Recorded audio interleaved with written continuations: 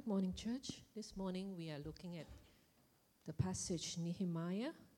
Please open your Bibles, and if you need a physical Bible, please raise your hands. The usher will bring one to you. Please open to Nehemiah chapter 7, verse 73b. And we'll be reading from there till chapter 8, verse 18.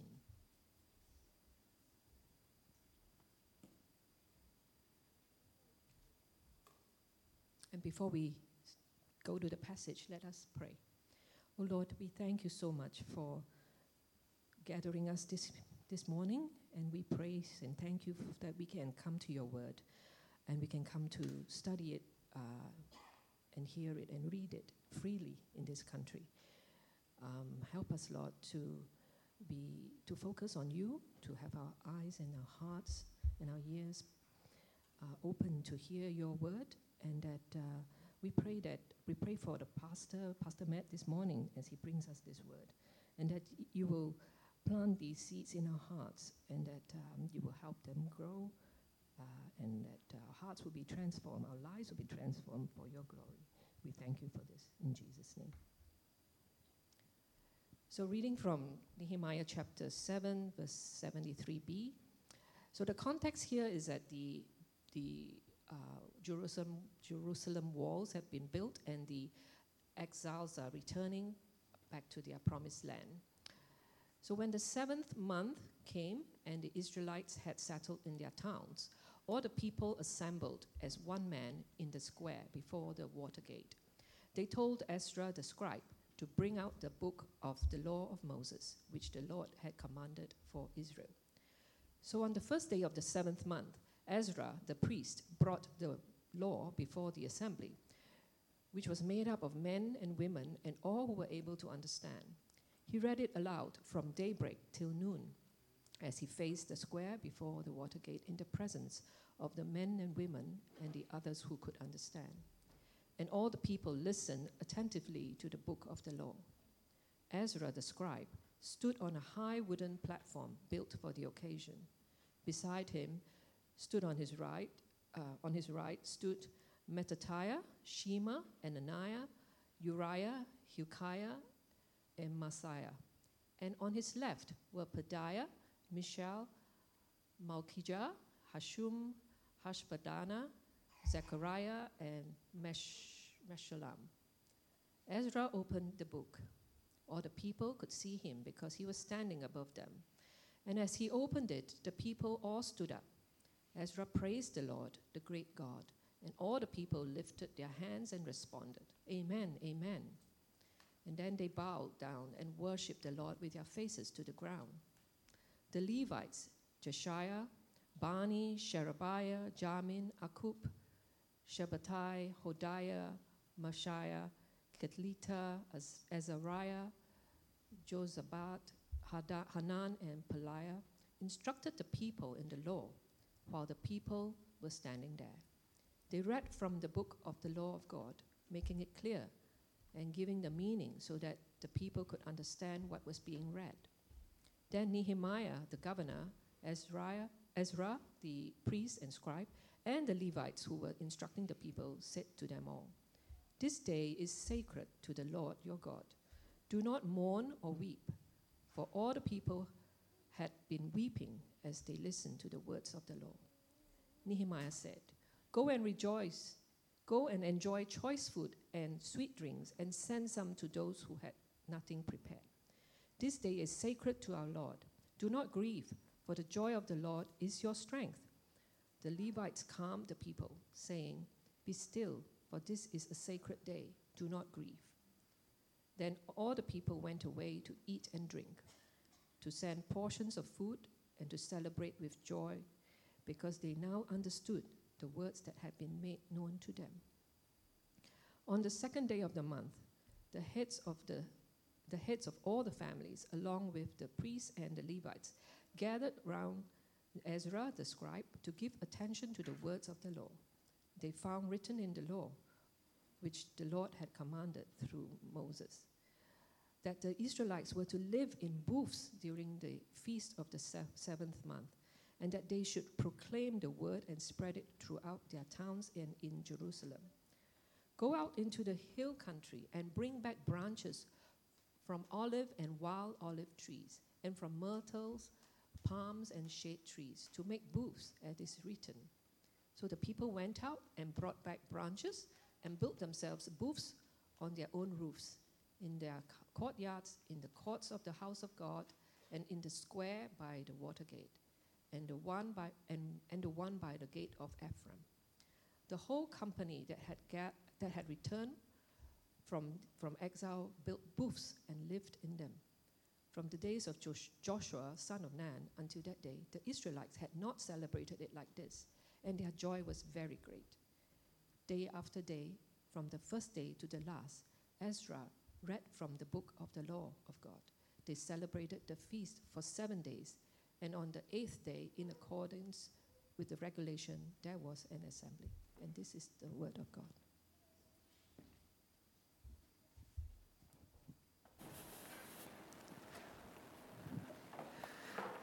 All right, well done on that Bible reading and getting through those names. A tricky one there, wasn't it? Good morning, everyone. My name is Matt. I'm one of the pastors here at CPE, and we're going to be looking at that chapter of Nehemiah together. Great chapter, fascinating chapter that we're going to get into in a moment. Now, I'm not sure what you guys were discussing, but as soon as you start talking about national reform, you start kind of immediately, your brain does just go towards politics. Goes towards protests, it goes towards all kinds of things, reform the economy, social policy, distribute welfare, whatever it is that you might have, your mind might have gone to. Well, I looked up, I actually asked that question just kind of in Google and the internet to kind of see the kinds of things that people were discussing, and probably some things weren't too surprising there, things like reversing climate change. Some people saying, well, we need to reform people themselves. We'd stop lying and being greedy, that kind of thing. But I love this one. This was a little post there. Someone said this: I would bring back skate parks because as a teen, life's really boring when you're not into drugs, partying, or video games. You know, got to bless his soul, the young man who kind of posted that up on the internet as what he'd want to reform about our world. Well, if reforming the world, if reforming a nation is so difficult, if it was easy, we'd have fixed it by now, isn't it? But reform isn't easy. It never will be. It's not to say that we can't reform things. I'm personally thankful for gun reform in this country, for example. But you have to say that even then, it came at the cost of many lives before that reform came through. Now, the path to reform is something that is difficult. It's fraught. Just think about your own life. But on the personal level, what is it like to try and reform yourself and your own habits, your eating or exercise or your screen time? How hard is that?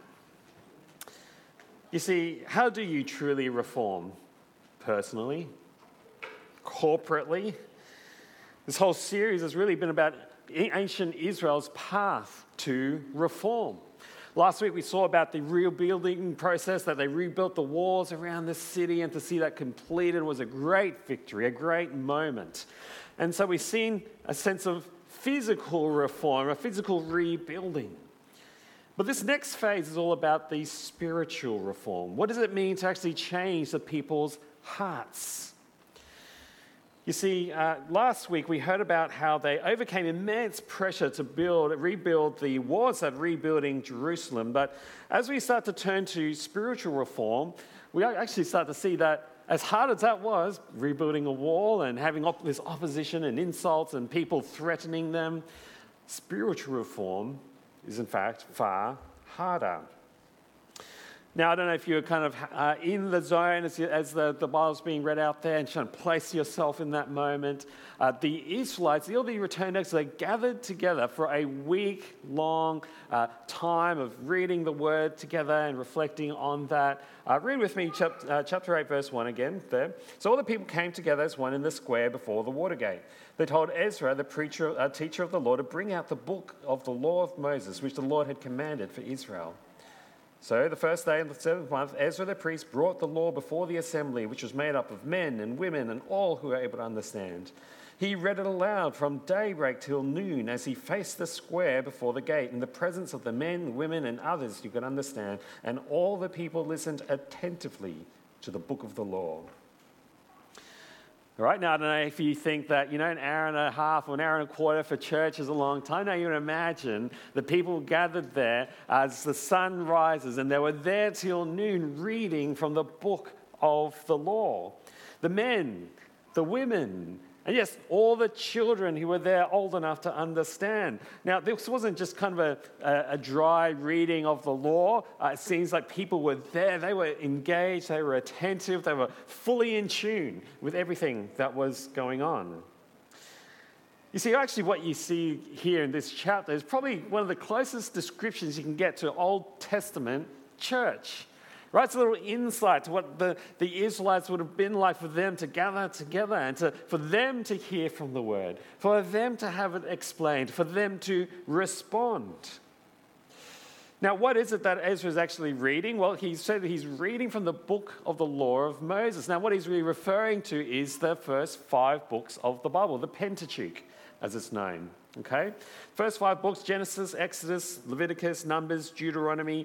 In their time, they would have called it the Torah. Now, if you know those 5 books of the Bible, it's not just a list of do's and don'ts and laws and commandments. Actually, it's the story of Israel from the days of creation right through the formulation of the people and how they were brought into the promised land after being saved out of Egypt. And then they were given the law to help them to know what it meant to live in relationship with God. So it's a combination of history and commandments, how they received that law in the wilderness. It's about how Moses, at the end of Deuteronomy, gives them the choice. Choose life or choose death and disobey. You imagine the moment Ezra is standing up on this large wooden platform, so all the people, thousands of them there, can see and hear. And it's not just him monologuing to the people. You hear the people responding with their amens. And at the end, they all bow down. They worship Yahweh. Verse 7, the Levites, Jeshua, Bani, Sherebiah, Jamin, Akub, Sabbathai, Hodiah, Messiah, Kelita, Azariah, Jozabad, Hanan, and Peliah instructed the people in the law while the people were standing there. They read from the book of the law of God, making it clear and giving the meaning so that the people understood what was being read. Now, I just want you to kind of sit there for a moment, highlighting that fact that now they've kind of, I imagine, they've split off into smaller groups now, and these Levites are doing their job there, which is for them to actually stand there explaining the law, okay? It's very much what we'd call here at CP, we call it expository preaching, right? We actually want to highlight and explain to you Scripture so that you understand, that you feel the weight of it.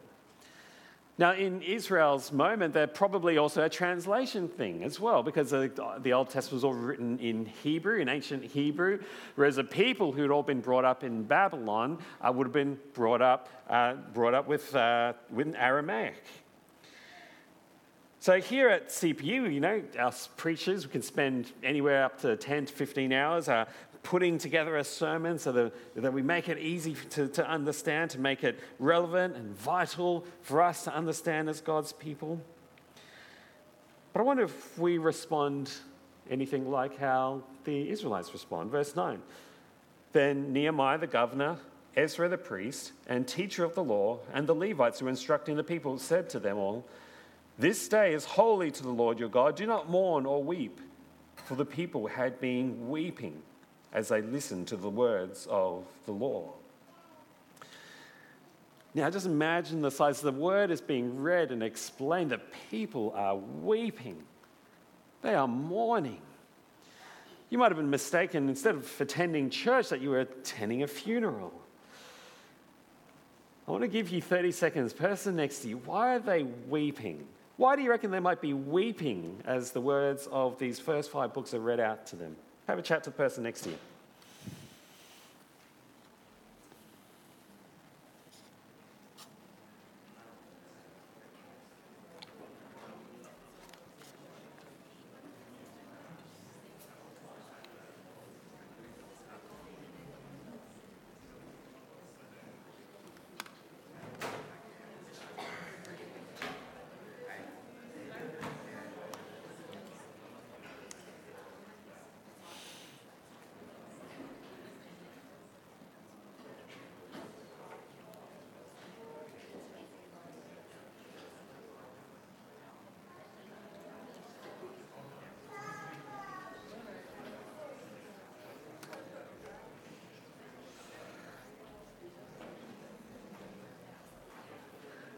All right, I'll hold you up there. Isn't it an interesting moment?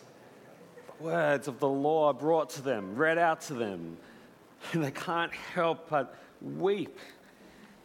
They're weeping as they're confronted with their failings. I reckon they're weeping as they see how unbelievably faithful God had been to them in spite of their failings. You know, we saw a couple of weeks ago how the people had failed in their sin of intermarrying with all the people around them. This was a moment of deep conviction. See, I wonder what was the last time, just think about your own life. When was the last time that you were just brought to your knees by the word of God? Brought to your knees just weeping and mourning over your sin, right? When you just feel that sense of that deep sense of guilt or shame, maybe even. You know, I remember once really mourning, it was my pride and insecurity more than anything. You know, because I'd have these moments where I just knew I would lie and cover up my sin. I wouldn't kind of lie to be deceptive, but more so just lying to kind of try and keep in people's good books, imagining that, well, everyone's going to have a good view of me, and so I would lie and cover up any faults. And I remember just being beside myself, that I would obscure the truth in that way. You see, this is a good thing, a healthy thing to come and have those moments of deep conviction. But here's the thing. Deep conviction is not enough on its own. It's not enough on its own. Feeling guilt or shame, I don't reckon it reforms it on your own. I think it's the fact that many people get wrong. In fact, how often do you think about your own self? Maybe you felt guilty, you felt ashamed. And then guess what? A week later, you're returning to the very same sin. You see, actually, all through the Bible, the conviction of sin is always accompanied by the joy of forgiveness. When conviction just turns to like the self-loathing or self-pity, it tends actually not to go anywhere. It tends not to create real lasting change. No, you need the draw of joy to draw your heart toward God to see lasting change. And that's what we see happen in Nehemiah chapter 8, verse 9. Then Nehemiah, the governor, Ezra the priest, and teacher of the law, and Levites who were instructing people said to them all, "This day is holy to the Lord your God. Do not mourn or weep." For the people had been weeping as they listened to the words of the law. Nehemiah said, "Go and enjoy choice food and sweet drinks, and send some of those to those who have nothing prepared. This day is holy to our Lord. Do not grieve, for the joy of the Lord is your strength." The Levites calmed all the people, saying, "Be still, for this is a holy day. Do not grieve." Then all the people went away to eat and drink and to send portions of food and to celebrate with great joy, because they now understood the words that had been made known to them. You see, what happens there is that they are deeply convicted of their sin and on their failings. But then Ezra and Nehemiah, the Levites, actually say, no, but you can't just stop there. Don't just sit there. Go and celebrate now. And you might think, what is going on here? This is like, is that kind of just saying, no, don't be sad. Don't worry about your sin. No, I don't think that's what they're saying. I think they're actually saying is, as deep as you are convicted by your sin, remember the God who had been faithful to you. Remember that the God who continually came to the people's rescue all the way through the Old Testament. See, I think there's a really, really important principle here. See, how many of us just get stuck in that negative cycle of shame? You mourn your sin, you cry, maybe even feel better for a little while, but it doesn't lead anywhere. You see, I think Israel were genuinely hurting, but Ezra and Nehemiah and their leaders knew that, reform's going to come not from pain and sorrow, though that is a good starting point. I think he sends them away to celebrate, to remember something vital to their identity as God's people, that it is God, his faithfulness, his mercy, his love to them that actually makes them who they are. And so they're sent to go and celebrate, to not just sit and dwell in their sin and their failings. You see, what happens then is actually they rediscover a new part of the law, right? So the law wasn't just about the things you can and can't do, but it was actually all about the way in which you are to worship God. And so what they rediscover is this, the Festival of Booths. Okay, here we are. The Festival of Booths. Now, what is the Festival of Booths? Well, what happens in the next scene is that actually the people come together and they're instructed to go and create some temporary huts, right? Just these kind of little temporary straw huts. And what it was meant to be the reminder of what their time was like in the wilderness, when God guided them, God walked with them. As they had escaped from Egypt, they wandered the wilderness, God was with them. And so this festival, they would go for 7 days. They rediscover this in the law, right? The law saying, hey, in the 7th month of the year, go and spend a week together in these temporary huts and go and celebrate with all the choice food and wine, right? So you can just imagine this. It's like a music festival, right? They're all gathered together. Imagine being away as a church somewhere. We go out, go out to a park somewhere, set up all our tents around. We've got the choicest food and wine there. I don't know what it is for you. Maybe you love sashimi. Maybe it's a wood-fired pizza. I don't know, whatever it is for you. You've got all the best foods out there and it lasts for a week. Nobody goes to work that week. Everybody is there just enjoying life, praising God, hearing from the Word. Right? It's a bit like church camp. It's like a week-long church camp, just hanging out together, enjoying life together, enjoying the good things in thankfulness to a faithful and merciful God. In fact, it actually says there, from the days of Joshua, son of Nun, until that day, the Israelites had not celebrated it like this, and their joy was very great.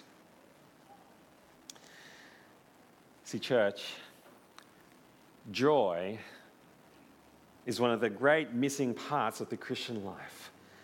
Joy should be a big part of every Christian's life, where you understand how God has loved you, how He's been faithful to you, how He has poured out His mercy on you, and His forgiveness for you. See, in lots of ways, I think joy is the hidden fuel for worship and for reform. It's a joy that leads us to God and His faithfulness to us. A joy that takes that conviction and our shame and our failures, and then it lays them down before a merciful and a kind, faithful God. That's the nutrition that brings out true reform that's deep and heartfelt. And it doesn't just kind of sit and self-loathe, self-pitying our failures, but actually then goes and moves and walks along this path to joy in the God who loves us, who saved us. We've had some great little moments together as a church. Even this year, we had a big celebration Sunday. We had a great celebration last week as we baptized 3 people. Next year, we've got a 4-day church camp in May next year. Going to be a great time together. Great moment to celebrate and gather together. But one of the best moments of joy is coming up, isn't it? Christmas.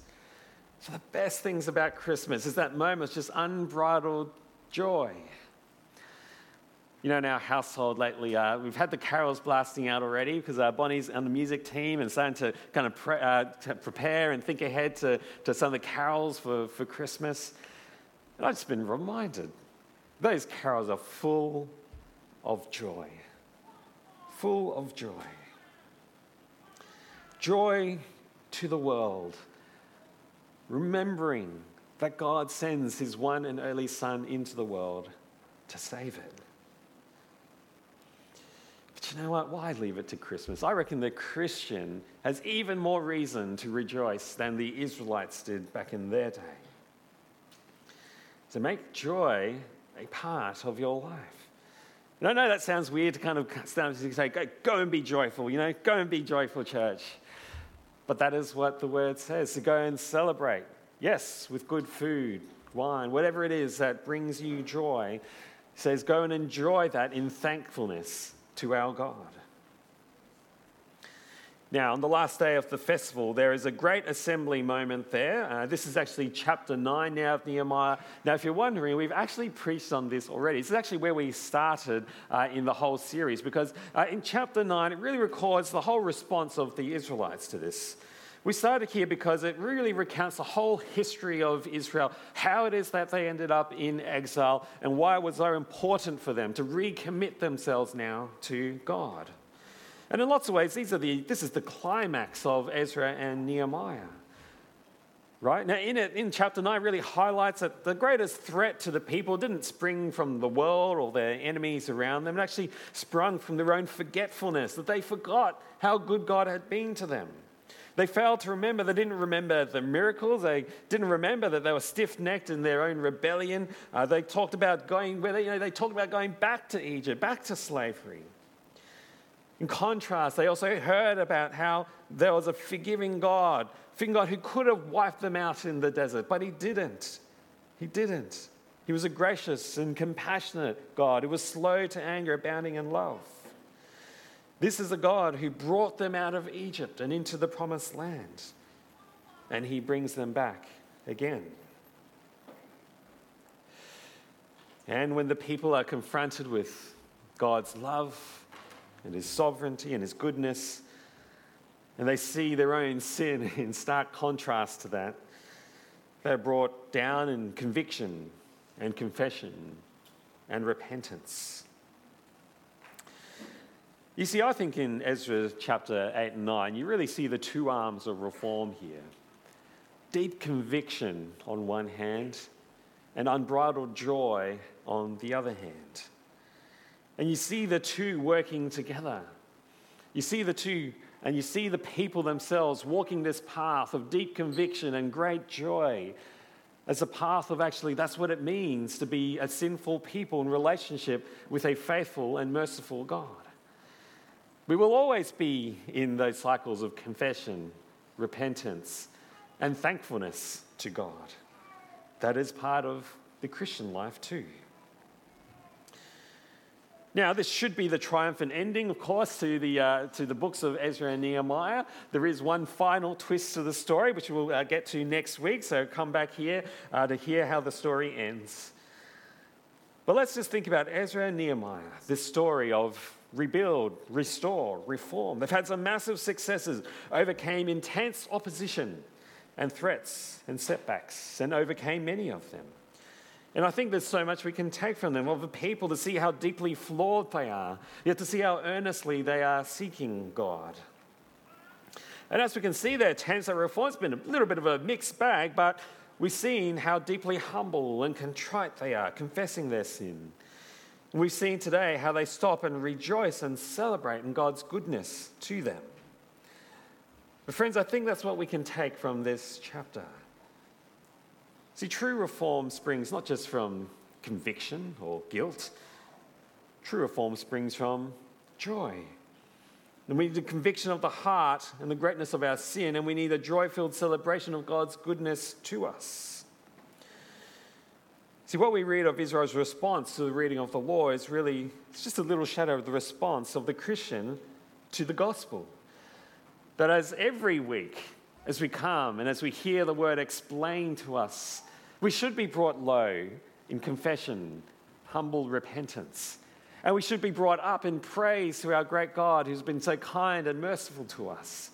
And we should then go and commit ourselves to wanting to live in a way to honor and worship our God and King. You see, what we see, this little moment, this Feast of Booths, this celebration, this confession of sin, is just a little snapshot of what church is and what church should be every week. You see, this really looks forward. The people are looking forward to a moment in which God would send his one and only Son into the world as the ultimate sacrifice for our sin. In fact, in John 7, the New Testament, as the people, the Jews are celebrating the Feast of Booths, Jesus enters and ruffles some feathers by his teaching. But just as the people were gathered together to remember what God had done for them, Jesus stood up during the festival and said this. John chapter 7, verse 37. He said, "On the last and greatest day of the festival, Jesus stood and said in a loud voice, 'Let anyone who is thirsty come to me and drink. Whoever believes in me,' as Scripture has said, 'rivers of living water will flow from within them.'" And just as the people gathered for the festival to remember that God provided for them in the wilderness, so Jesus comes and he declares that he is the one.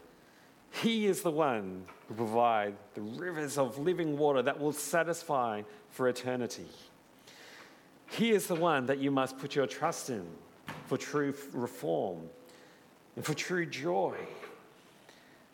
And that He is the one where you will experience the joy and freedom of having your sins forgiven. You see, church, one of the great skills of any person who wants to see the true spiritual reformation in your life is to be able to regularly walk the path of conviction into joy and to drink deeply from the wells of Jesus' death and resurrection for us that covers our sin. Right? We must learn to walk the path of deep conviction of sin to the joy of God's faithful love and deeper into Christ and the freedom of the forgiveness of sin. You know, John Newton, a great hymn writer, said this, and I really love this quote. He said this. He said, "Although my memory's fading, I remember two things very clearly. I am a great sinner, and Christ is a great Saviour." Why don't I pray for us in that now? Let's pray.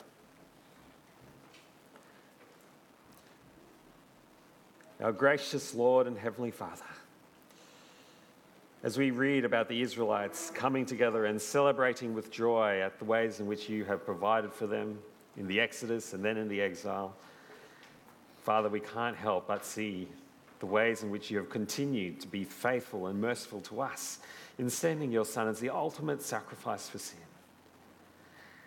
Father, we pray and commit and convicted by our own sin, we know that we have failed. We know that we need you. But Lord, leave us not in our guilt and our sorrow, but raise us up in joy at what you have done for us. Might that be the fuel for our worship and the fuel for our own recommitment to wanting to honour you with our lives. Father, might we indeed remember that we are great sinners, but in Jesus we have a great Saviour. This we pray in Jesus' name. Amen. All right, well, church, we're just going to take a moment just to reflect on that for yourself, to reflect on what that might mean for you and how that might continue to shape and reform your life. Let's pray.